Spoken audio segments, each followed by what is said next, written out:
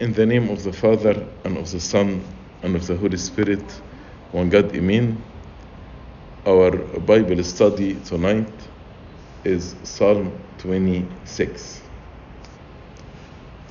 The author of the psalm is David the prophet. As the title says, a psalm of David. David appears in the psalm as one enduring reproach. And in this type, he is an example or type or a symbol, more accurately, of the Lord Jesus Christ. Also, it is an encouraging example for us to carry the burden of insult and slander to the throne of mercy.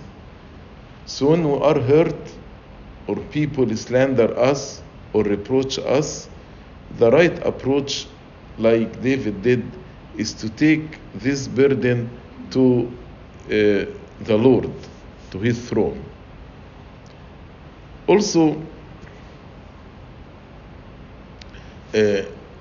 many people ask when David composed this psalm. Actually, there are various possibilities about the occasion of writing this psalm. Some said because of King Saul's persecution to David. Others said no, it is Absalom, his son, rebellion, when his son Absalom rebelled against his father, or some political crisis. Others said it was written at the time of the assassination of Ishbosheth, the son of Saul. As you read this story in 2 Samuel chapter 4 from verse 5 to 12, by Baana and Rechab. And David composed this psalm to declare his innocence, because he was accused that he may participated in the assassination of Ishbosheth to revenge from King Saul. So David composed this psalm to declare his innocence of any participation in that murder, as it is clear in the text of the psalm. Also, as you remember in the story of David, at one time he fled to Lachish, the king of the Philistines. So David was accused of betraying his own country and his own people by taking refuge in others' countries, especially in the countries of the enemies. Also, they accused David that he participated in worship of idols and in evil practices of idol worshippers. So, according to some scholars, this psalm is a collective lamentation for all his life. Even though the psalmist speaks in a singular tense, but here actually he is speaking on behalf of all the believers, as a representative of the congregation, being all of us one unit, the body of Christ. David, in the beginning of the psalm, he defended himself. Then he asked God to deliver him. And at the end of the psalm, he made a public acknowledgement. He promised to make a public acknowledgement of God when God delivers him. David prays that God would distinguish between the righteous and the wicked, and to save him from sharing the fate of the wicked, either on earth here or in eternal life. But we can see also in this psalm, in spite of the danger that David was facing, but his confidence of God is unshaken. And some fathers compared between this psalm, Psalm 26, and the previous psalm, Psalm 25. There are many resemblances of thought and expression. For example, both psalms, David spoke about his integrity. And in both psalms, David spoke about his trust in God. Also in both Psalms 25 and 26, David prayed for deliverance and asking the grace of God not to abandon him. Also in both Psalms, the sense of God's loving kindness and faithfulness was mentioned in both Psalms. But there is one thing actually was missing in Psalm 26, but you can find it in Psalm 25. David in Psalm 25, he confessed his sins and he asked for forgiveness. And this was a marked feature of Psalm 25, but it's absent in Psalm 26. So the Psalm outline, it's just only 12 verses. And we pray it in the third hour of the Agpeya. We prayed in the third hour of the Agpeya. From verse 1 to 5, David upholds his innocence. He speaks about his innocence. Verse 6 to 8, David proves his love to the house of God. And from verse 9 to 12, David beseeches God for mercy. David beseeches God for mercy. So let's read the whole psalm and then we will take it verse by verse. Vindicate me, O Lord, for I have walked in my integrity. I have also trusted in the Lord. I shall not slip. Examine me, O Lord, and prove me. Try my mind and my heart. For your loving kindness is before my eyes, and I have walked in your truth. I have not sat with idolatrous mortals, nor will I go in with hypocrites. I have hated the assembly of evildoers, and will not sit with the wicked. I will wash my hands in innocence, so I will go about your altar, O Lord, that I may proclaim with the voice of thanksgiving and tell of all your wondrous works. Lord, I have loved the habitation of your house and the place where your glory dwells. Don't gather my soul with sinners, nor my life with bloodthirsty men, in whose hands is a sinister scheme, and whose right hand is full of bribes. But as for me, I will walk in my integrity. Redeem me and be merciful to me. My foot stands in an even place.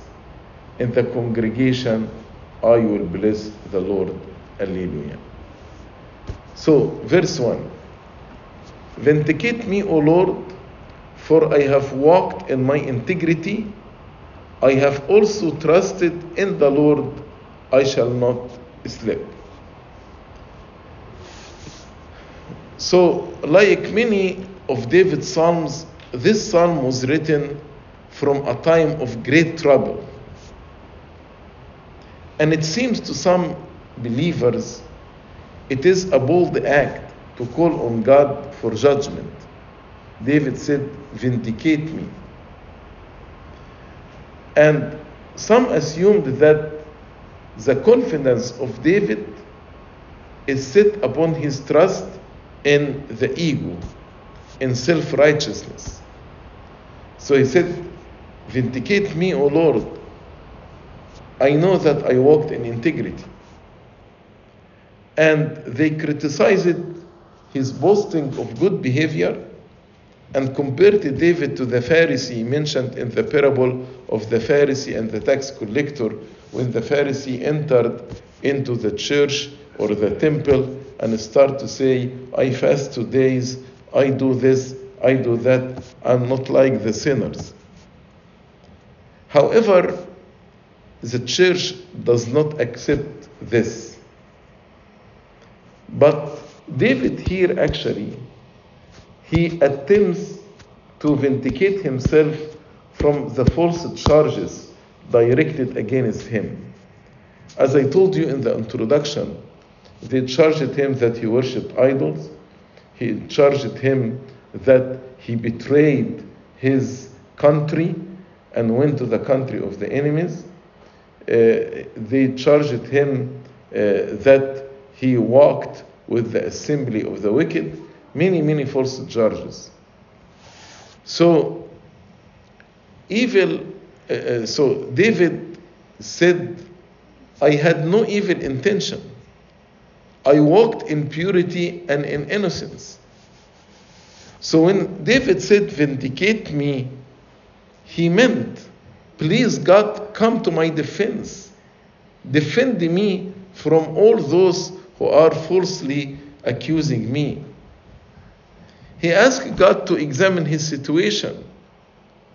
He brought the matter before God so God can decide whether David is a betrayer or is a good, innocent person. He told him, vindicate me, O Lord, for I have walked in my integrity. This is the first thing which he brings before God, that God may examine. The consciousness that he had tried to live an upright life. He tried to live according to the law of God. He professes to have a sincere heart in serving God, and his love for the Lord always had been unchanged. Therefore, despite his present difficulty, he could say, I shall not sleep. Why? Because he trusted in the Lord. I have also trusted in the Lord. I shall not sleep. So vindicate me here. Come to defend me, O Lord. You know Peter, when he said to the Lord, you know that I love you. So David is saying to God, you know that I walked in my integrity. You know, I have also trusted in you. I shall not sleep. Verse 2. Examine me, O Lord, and prove me. Try my mind and my heart. Examine me like the refiner when he puts the gold in fire in order actually to purify it. So David said, examine me as the refiner examines his metal to test its fine quality. Because it's possible that one may deceive himself and be biased. So David is asking God, examine me. St. Augustine commented on verse 2 and said, examine me, lest however any of my secret sins should be hid from me. Examine me, lest there is some hidden sin inside me I'm not aware of. Prove me, O Lord, and try me. Make me known, not to thee, from whom nothing is hid, but to myself and to men. Make me known to myself. You know even the hidden things of me. So the purpose of this examination, that I can know myself better. Can I know if there is any hidden sin within me in order to be purified. So this request to examine or to prove or to try refers mainly to the inward working of a person, the mind and the heart. Examine me, O Lord, prove me, try my mind and my heart. So, why the mind and heart? Because those were believed to be the seat of passions and feeling. And when the feelings are right, the whole man is right. As we read in the scripture, the heart is the fountain from which issue streams of life. And if the fountain is pure, if my heart is pure, then the streams cannot be impure. David asked mainly that the examination may be directed to his mind, to his thought, and to his heart, to his emotions. Verse 3, for your loving kindness is before my eyes, and I have walked in your truth. So David is saying that I trust you because I know your mercy. I know you are a loving God and a kind God. And that's why this trust and having your loving kindness in front of my eyes helped me to live my life in truth, to walk according to your truth. So if you want to walk according to the truth of God, trust Him and put His loving kindness in front of His eyes, of your eyes. David can pray for an assuring judgment when he told him, vindicate me. He actually trusts that God will be on his side. And he submitted himself to this examination. Why? Because he knows God's loving kindness and faithfulness. You know, when the prophet gave David 3 options, 3 punishments to choose from among them, what did he choose? He said to fall in the hand of God better than to fall in the hand of men. Why he chose to fall in the hand of God? Because the loving kindness of God is before his eyes. He kept God's loving kindness before his eyes to reflect on it, meditate on it, present it to his thought continually. So the mercies and the loving kindness of God was the object of his constant meditation. It was his daily experience in his life.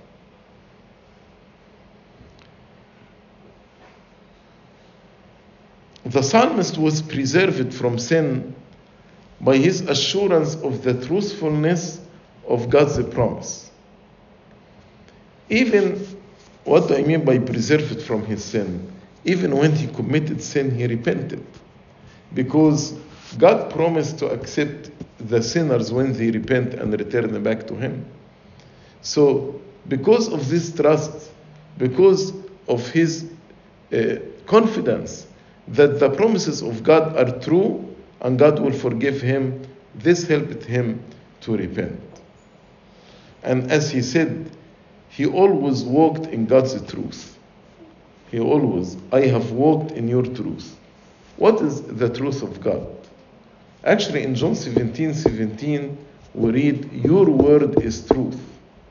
And also in Psalm 119:42, God's law is the truth. So walking in the truth of God, meaning walking in the law which God has given to men. And the word I have walked speaks of action, a manner of living. So not just, God, I love you, I trust you. I have walked means there is actions, deeds are done.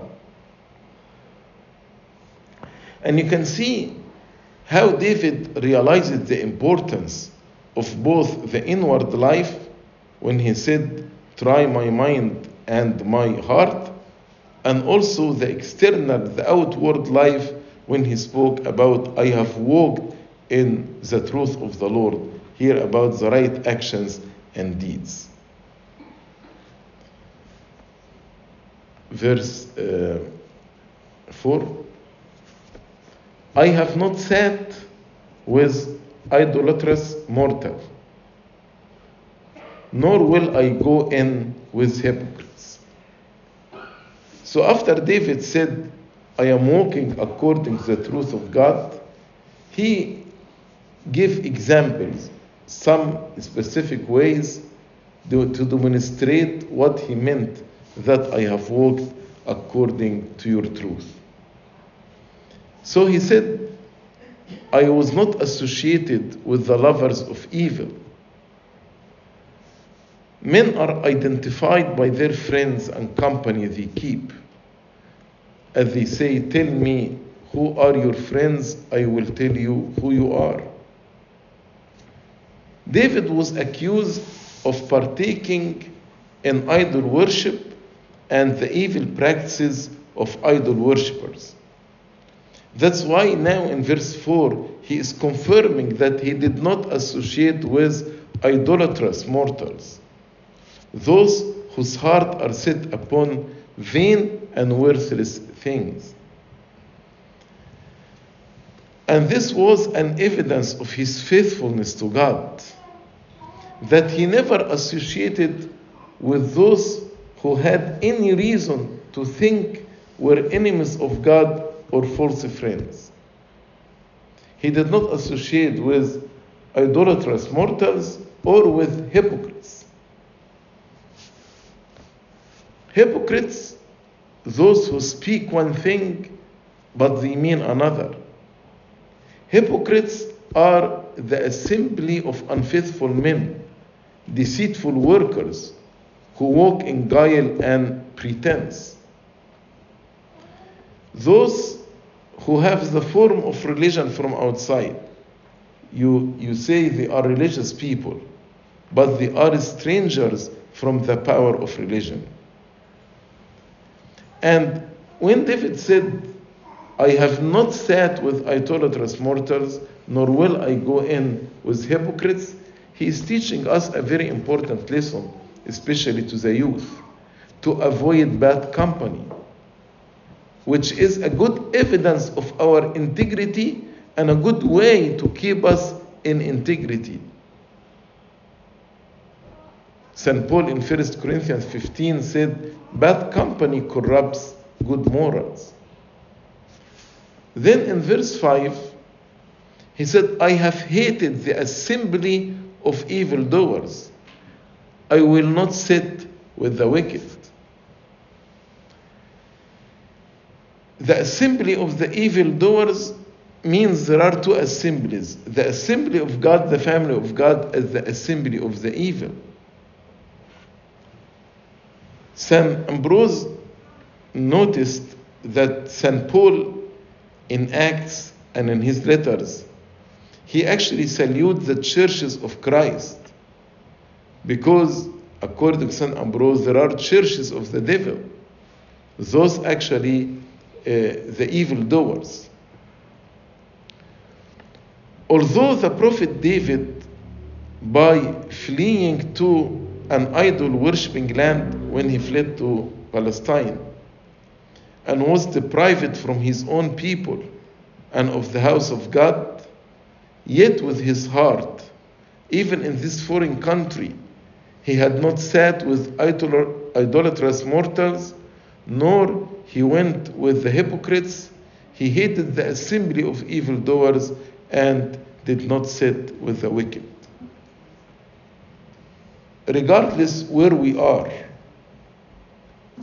whenever we go, we should have our integrity. Wherever we go, we should be witnesses for God. David, when even fled away from Jerusalem to a country that worship idols, in this country, the country of his refuge, he did not sit with wicked or evildoers or hypocrites.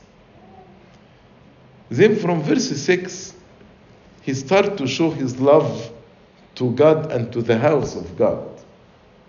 He said, I will wash my hands in innocence, so I will go about your altar, O Lord. David did not believe that he is sinless or perfect.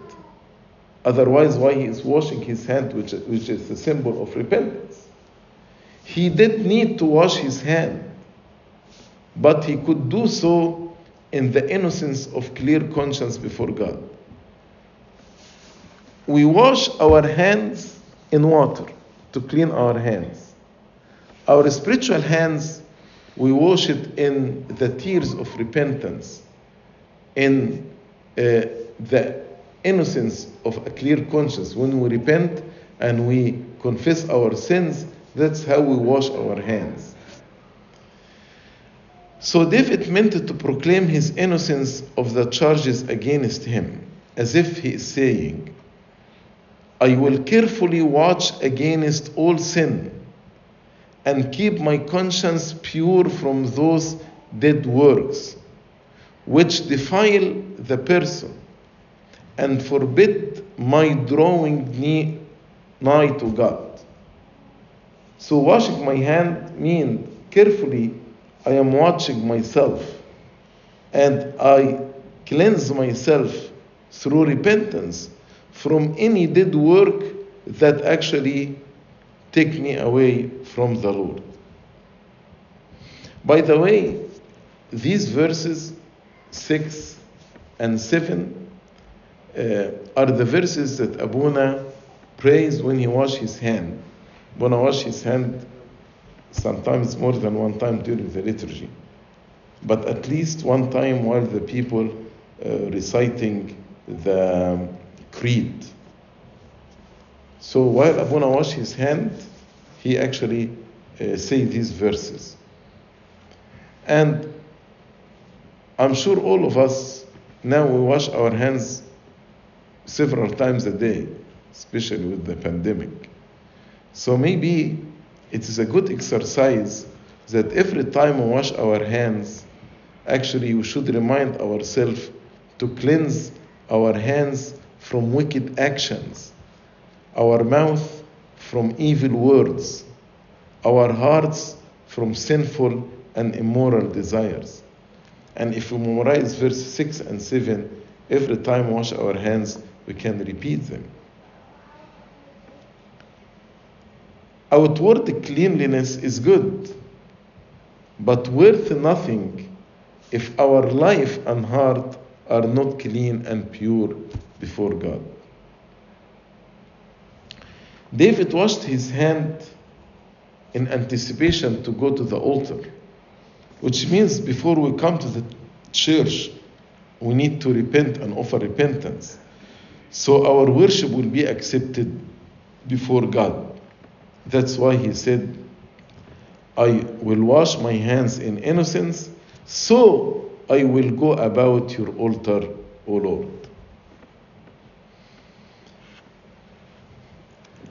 As the priests, before they come near to the altar to minister, they used to wash their hands in the Old Testament and their feet.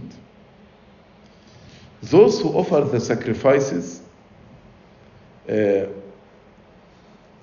not the priest, but for example, if a person bringing a sacrifice, burnt offering, or sin offering, or trespass offering, or peace offering.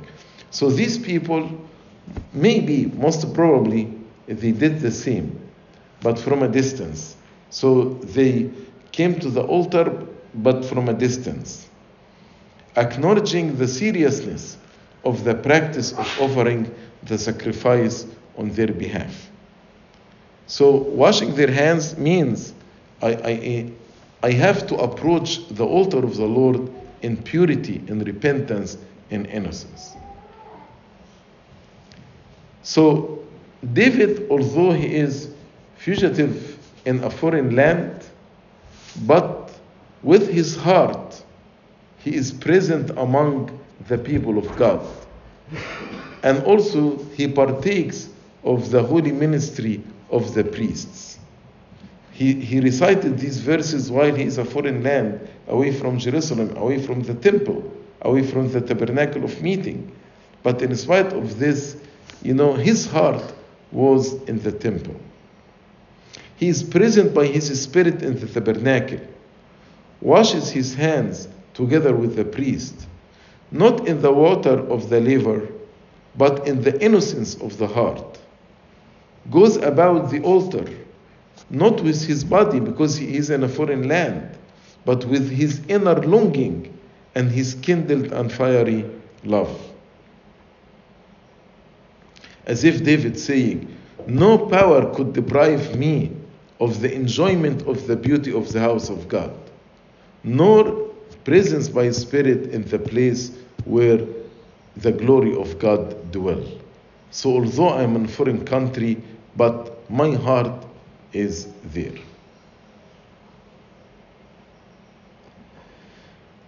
I will go about your altar, O Lord. Scholar Origen is the father of the allegorical school in interpreting the scripture. So Scholar Origen said, what is the altar? The altar here is the soul of man. As St. Paul said, you are the temple of God, and the Holy Spirit abide in you. Scholar Origen said, when the soul nods, not outwardly, but internally, bow to the Lord, but looks toward herself, the soul when the person looks at himself, and to her own center, she compasses the altar of God, framing no angle which can retain corruption, because the wise Solomon tells us that folly lies in wait at every corner. So Scholar Origen said, when you look at yourself as if you are composing the altar of God, and the altar of God fills your heart, and there is no one corner in your heart there is sin hidden in it.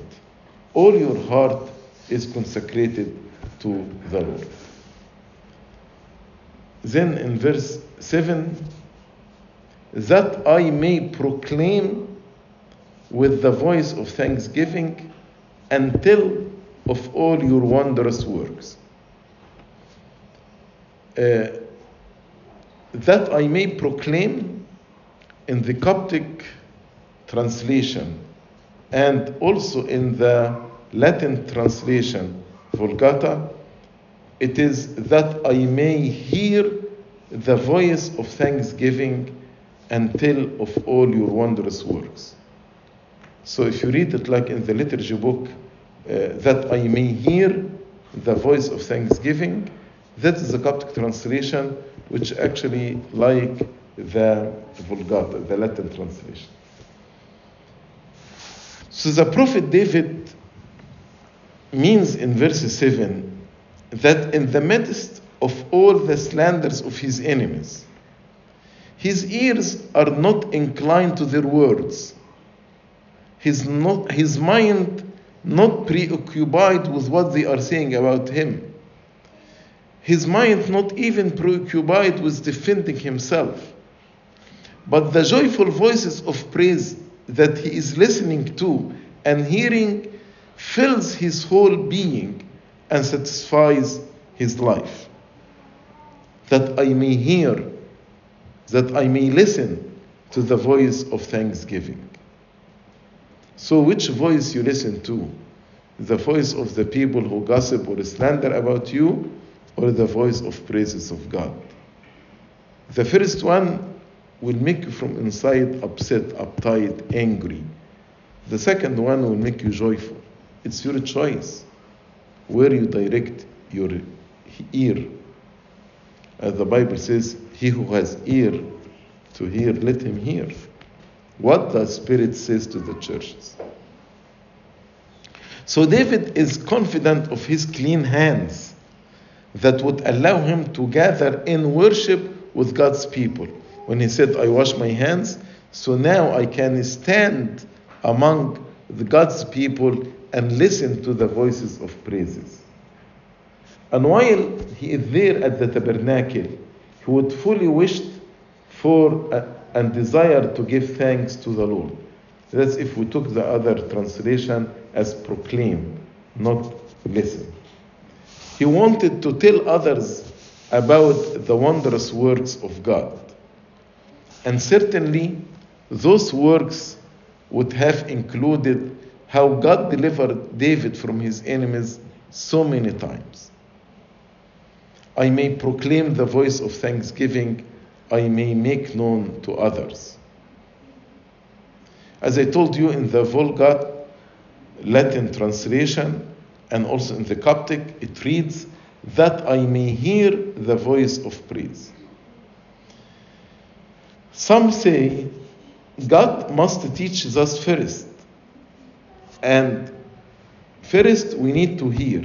Then we can tell of his works. So, that I may hear, so I will learn. Then I will tell of your wondrous works. And St. Augustine actually confirms this view when he said, that I may hear the voice of your praise, that I may learn how to praise you, that I may declare all your wondrous works, and after I have learned, I may set forth all your wondrous works. Verse 8, Lord, I have left the habitation of your house. They falsely accuse me that I worship idol. No, this is not true. I have loved the habitation of your house and the place where your glory dwells. For David, a right walk with God was more than the avoidance of evil. So David did not only avoid evil, but also worshipped God. Sometimes we say, I don't do anything bad in my life. Why should I come to the church? But no, not enough to avoid evil. Also you need to walk with God, worship Him, glorify Him, praise Him.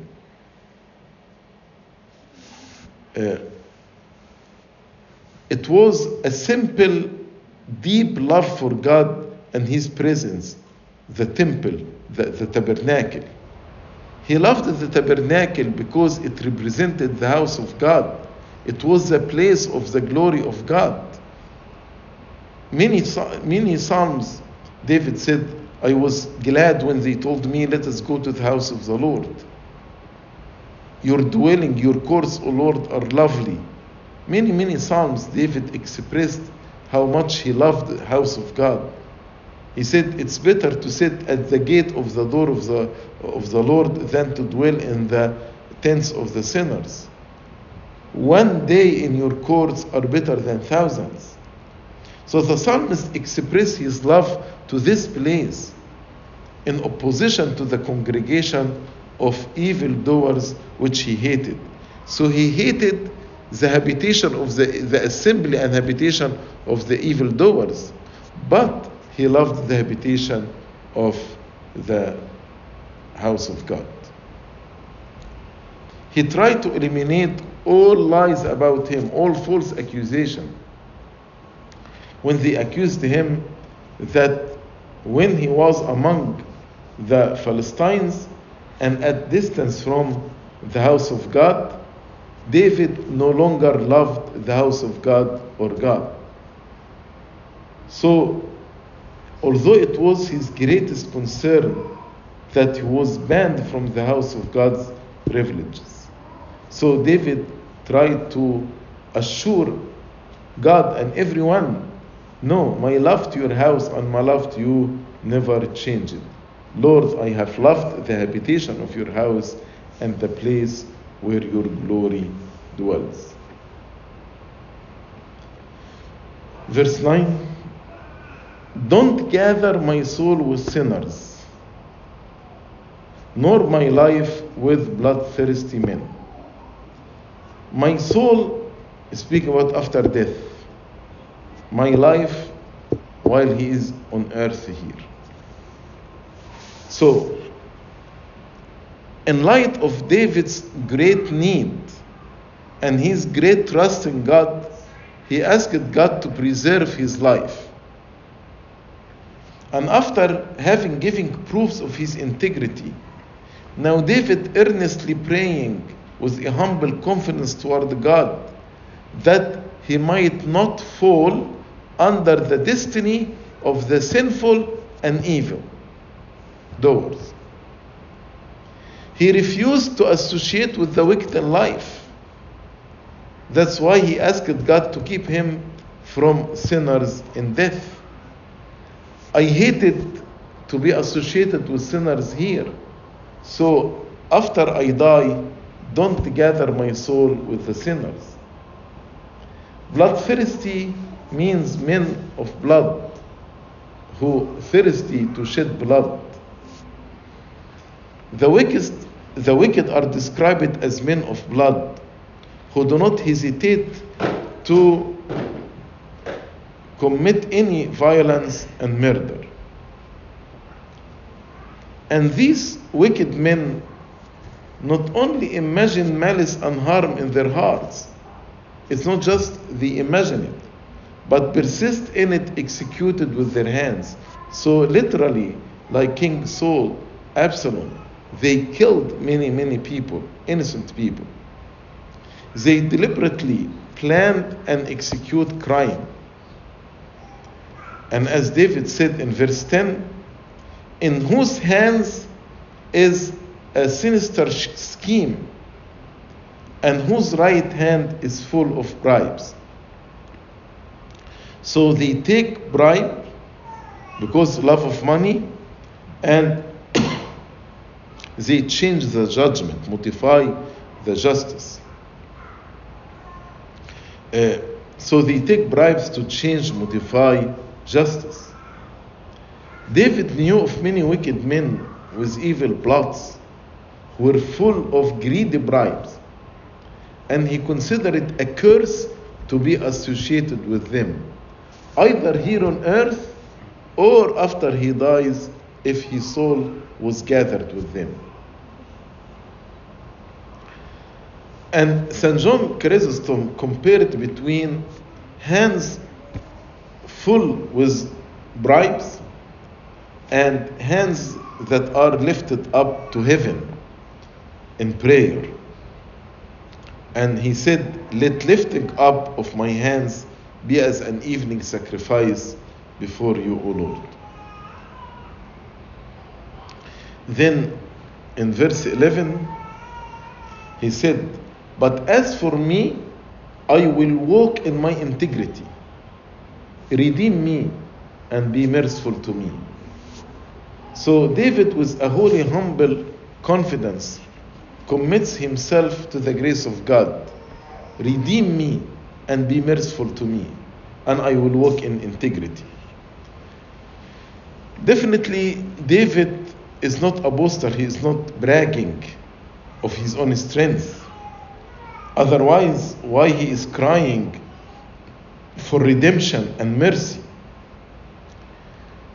Despite the danger to his life, despite the presence of the wicked, but he said, through your grace, because you redeem me, I will walk in my integrity.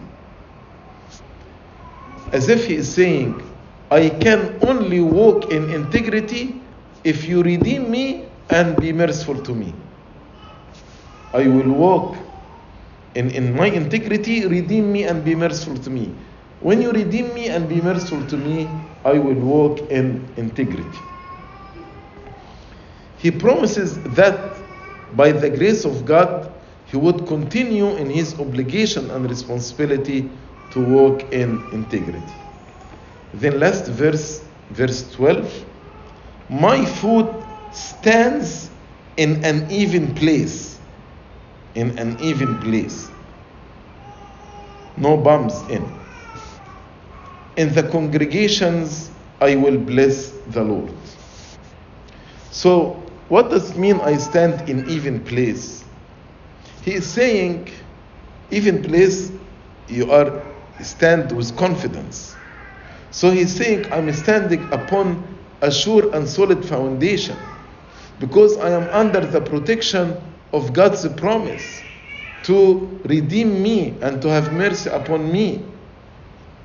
God is the Almighty, and with his watchful providence, there is nothing will cause me to stumble or to fall or to slip as if I'm standing on even place. So this solid foundation will not be shaken even by the temptation of the world. Then he concluded by saying, in the congregations I will bless you. In all my gathering with God's people, I will speak good of the name of the Lord and bless his holy name. St. Augustine comments, in the congregations means in the churches. I will bless you, O Lord. I will not hide your blessing, O Lord, from those whom you have called.